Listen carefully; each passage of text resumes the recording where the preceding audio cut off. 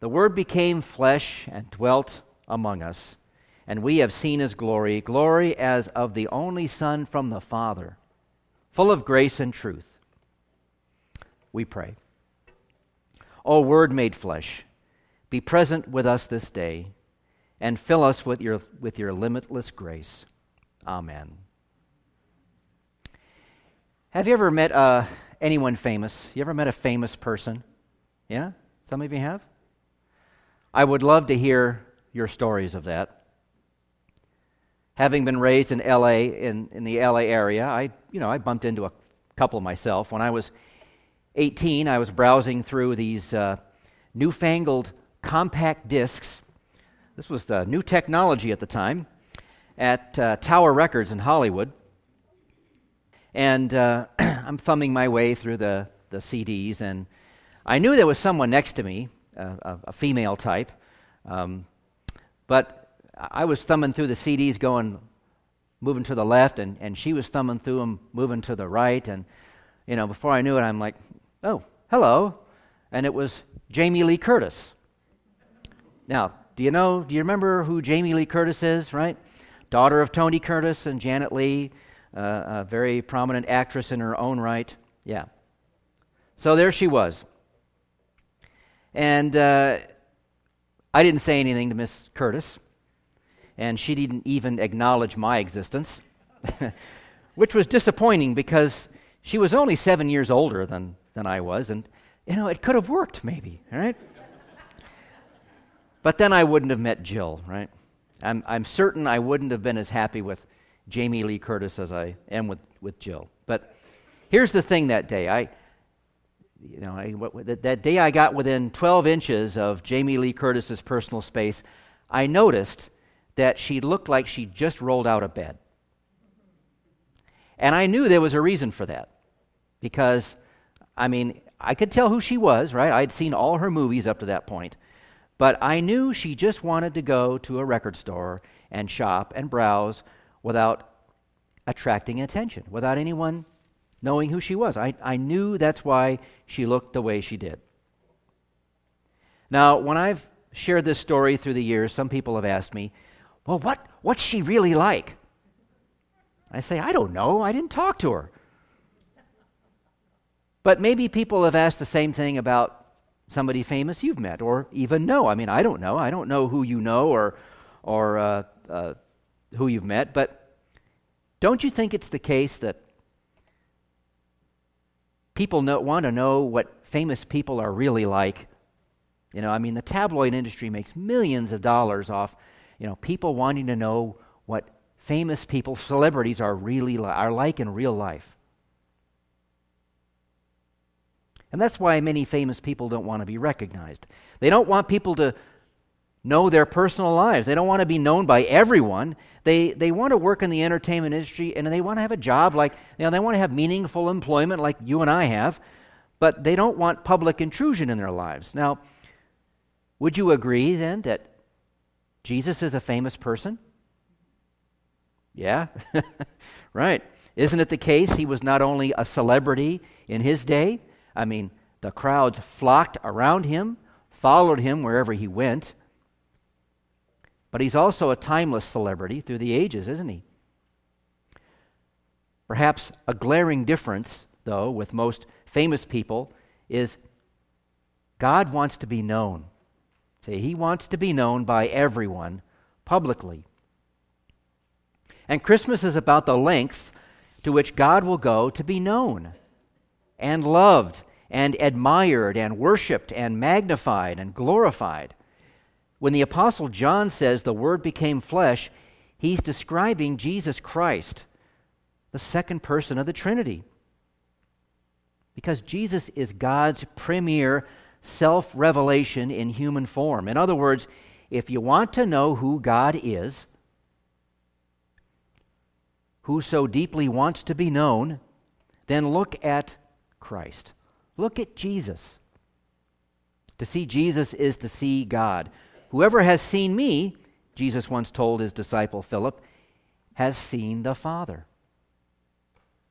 Yeah, so call it an invasion, call it a giant stoop down into humanity, call it the incarnation. God makes himself known by showing up among his creation, his people, and born of a woman. He won't be found hiding in a palace or a temple. Now, it's true, it did happen on several occasions later on in his life. Jesus disappeared from the crowds so he wouldn't be crushed or seized, which is understandable. And he was sometimes hidden, he was sometimes a shadowy figure or hidden from view a little bit, or not always recognizable, and did things quietly and told people not to tell anyone about him, which is kind of odd and unexpected. But his arrival on earth, his birth, is a public event. Nothing hidden about that. A public event open for viewing by all people. And it had its risks, didn't it, when it happened? Somebody wanted to kill him from the start. You remember who that was? Yeah, that's right. But his birth wasn't the time for that. Jesus had some time to spend with his people first. As John puts it, he dwelt among us. And I want to look deeper at that word with you more closely this Christmas. Dwelt. The Word became flesh and dwelt among us, which I think we hear that and think Jesus lived among people. And that's true.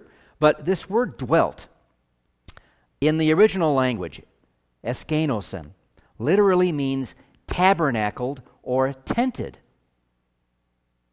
So think about that for a second. Our Lord tented with us. How can we place this in a modern context today? Well, most of you have camped, right? It's beautiful, Oregon. You've gone camping in the 2 good months of the year around here, right? You've camped in a campground with friends or family, and here comes God into the campground and sets up his tent right next to yours and wants to be with you. Oh, hello, God. Welcome. Join us. Or, maybe, we got all these homes being built around here. Maybe you've bought a new home or moved into a new home, and, here comes God, builds his home right next to yours, and is your neighbor now. God has a history of doing this, leading up to Bethlehem. He immerses himself in creation, and he did that when he walked with Adam and Eve in the garden, visiting Abraham and Sarah, setting up his tent, his tabernacle with the wandering Israelites, and in the temple in Jerusalem. But Bethlehem, it's got to be the greatest of all tent setups, right? The greatest of all immersions. If someone really wanted to know you, know you as you really are, where would they find you? Where would you be? What would you be doing? Where would they find the real you? What would they find the real you doing?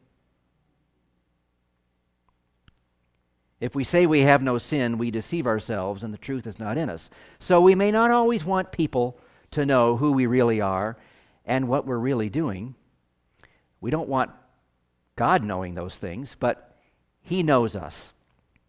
And that's why he came to be born of a virgin, of Mary, to come into the world through an imperfect person to be perfect for all people. Now, when you take the whole Scripture into view, all of Scripture, it would appear that when God contemplated the question, if someone really wanted to know him, the answer was, they'll find the real me in my Son, living among them as one of them. John says, we have seen his glory, the glory of the Son from the Father.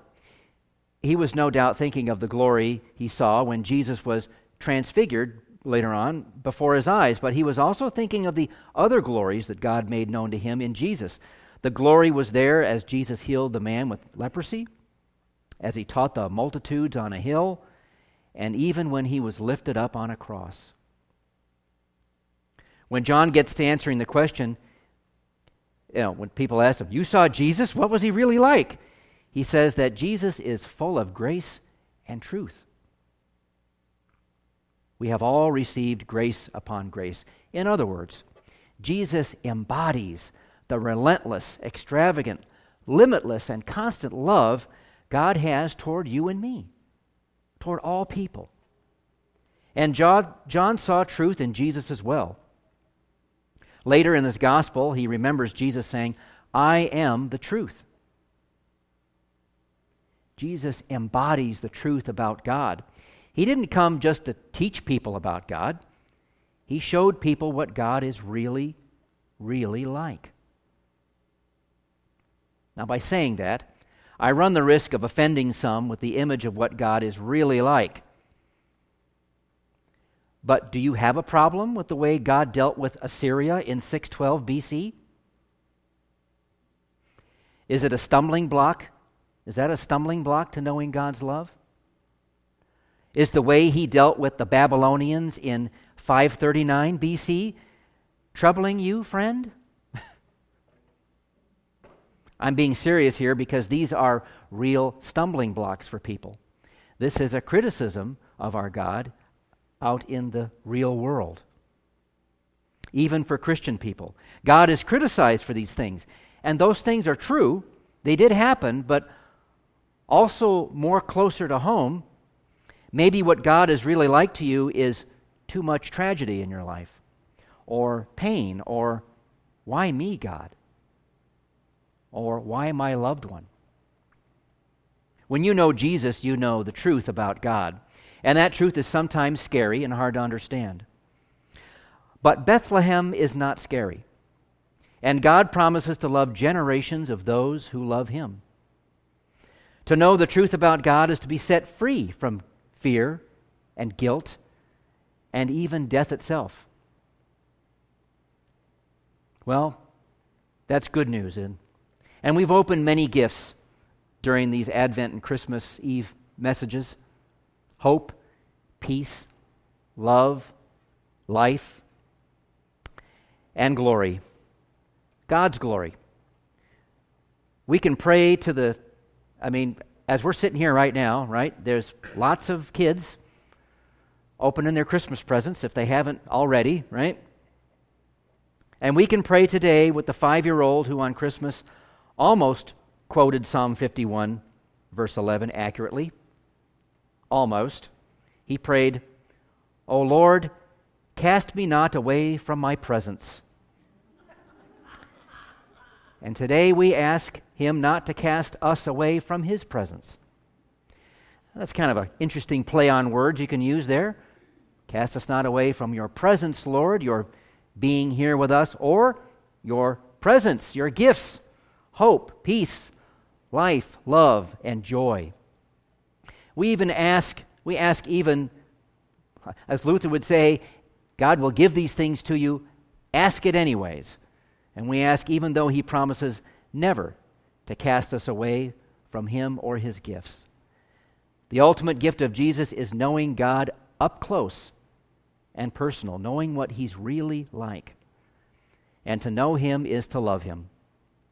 After all, God loves you dearly. Amen.